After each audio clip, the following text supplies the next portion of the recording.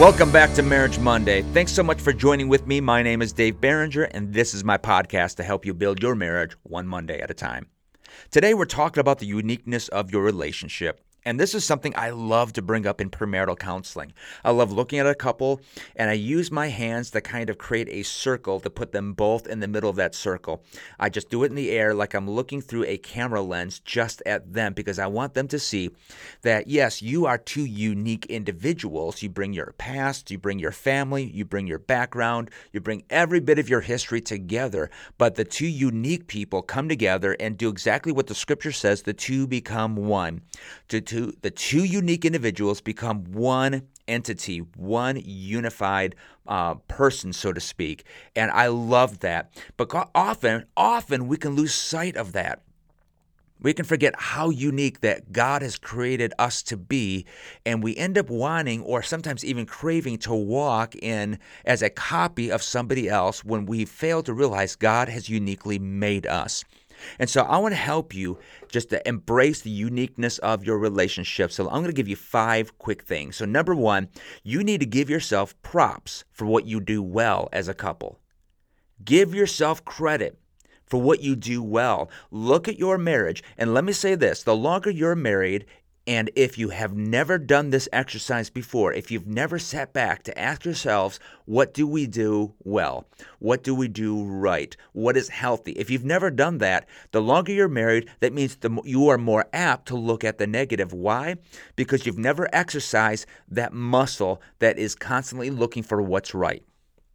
We need to get ourselves out of the pattern of only seeing what's wrong. So talk to each other. And I think this is a great exercise to do at least on a monthly basis where you sit across from your spouse, have dinner, have coffee, have a dessert, whatever it is, go out on a date and just simply say, what do we do well as a couple?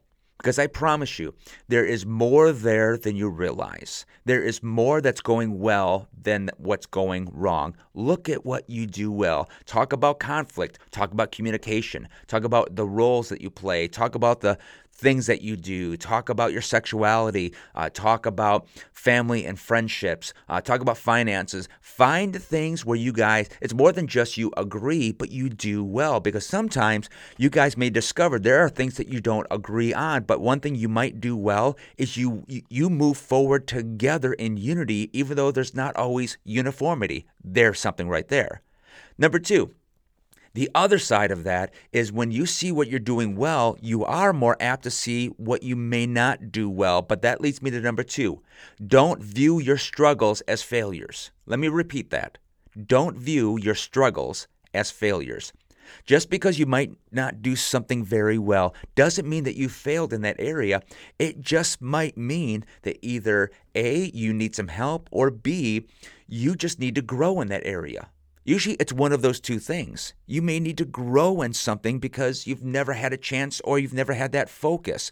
Or the two of you might need some outside help in that particular area to help walk you alongside of those things. I say this so often as a pastor of a church, and I say this to people, that the enemy works in isolation, God works in community.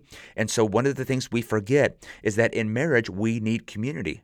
We need people pouring into our lives. Sometimes we need a godly counselor in our life. Sometimes we need another couple that's just a little bit down the road from us in terms of experience. Sometimes we need to sit with another couple that's our age just to talk things through. That's awesome. That helps us through those struggles. And if we look at them as failures, we're actually more apt to stay away from those things rather than to grow in them, rather than to dive deeper into them, rather than to work hard on them. Because if we see something as a failure, we're more apt to walk away and never touch that again. So relabel it not as a failure, but as a struggle. Number 3, be creative in how you problem solve. If you want to build up the uniqueness of your relationship, be creative in the way that you solve problems. Now, what's crazy is we are more apt to do this with our kids than we are with ourselves. We will walk them through problems with school, with friendships, relationships in their lives, with their own siblings.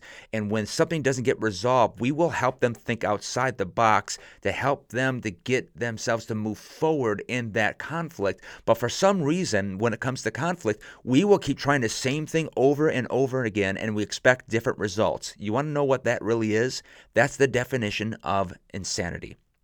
We are doing the same things, or we're repeating how our parents dealt with something, and we realize that they may not have dealt with that correctly, but that's all we know, and we've never asked ourselves the question, should we do it different?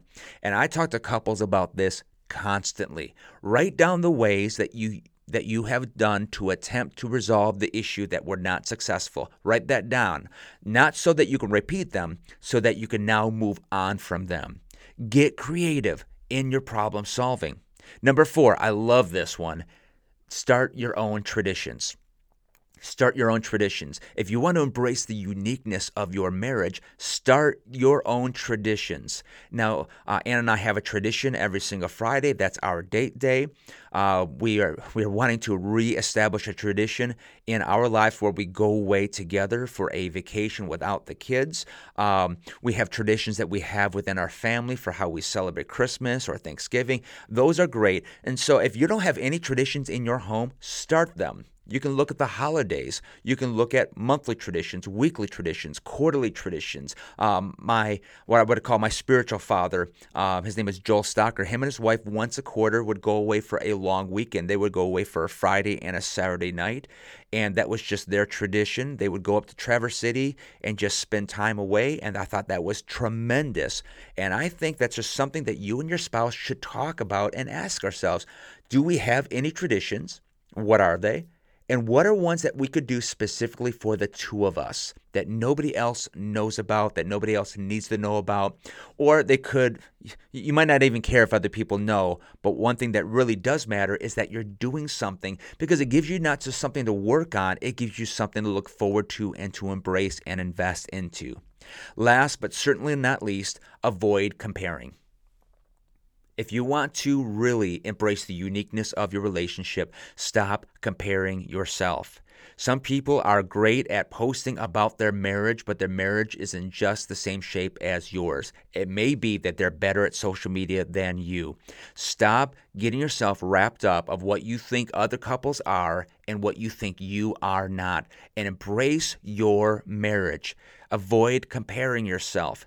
Get yourself in the place where you can embrace your spouse, encourage your spouse. You can grow with your spouse. If the two of you feel like that maybe there's a lot of room for growth, then find ways to grow. Get into a book together. Get into a study together. See a counselor together. I know we do a marriage series here at K First, and maybe your local church is doing a marriage series. Make sure you're going together. Take notes together. Date together. Avoid walking in comparison. And I'm just going to tell you that if you struggle with comparing yourself on social media, I say this with all sincerity, get off social media. If you can't handle certain individuals, remove them as friends or just block them so that you don't see them. My wife and I have had to do that for years with individuals and even with other churches. We have just sometimes have had to block people or to silence them, put them on mute for a while just because of what the things that were happening in our hearts. That's okay. And if you need to do that, then God bless you. You're not responsible for their lives. You're responsible for yours. Avoid the comparison game. But my heart today is to get you to avoid walking in a way where your heart is soured because you don't look like other people. I want you to embrace the uniqueness of your marriage. How do you do that? Give yourself props for what you do well.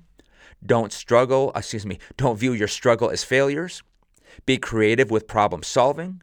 Start your own traditions and stop comparing yourself with other couples. And when you do that, you are definitely on the road to walking in a way that embraces the uniqueness of your marriage. That's all I've got for you for today. Love y'all. Have a great Marriage Monday. Sit with your spouse, embrace the uniqueness, and begin to watch your unique marriage begin to flourish and grow as you love your marriage. God bless y'all. Have a great day.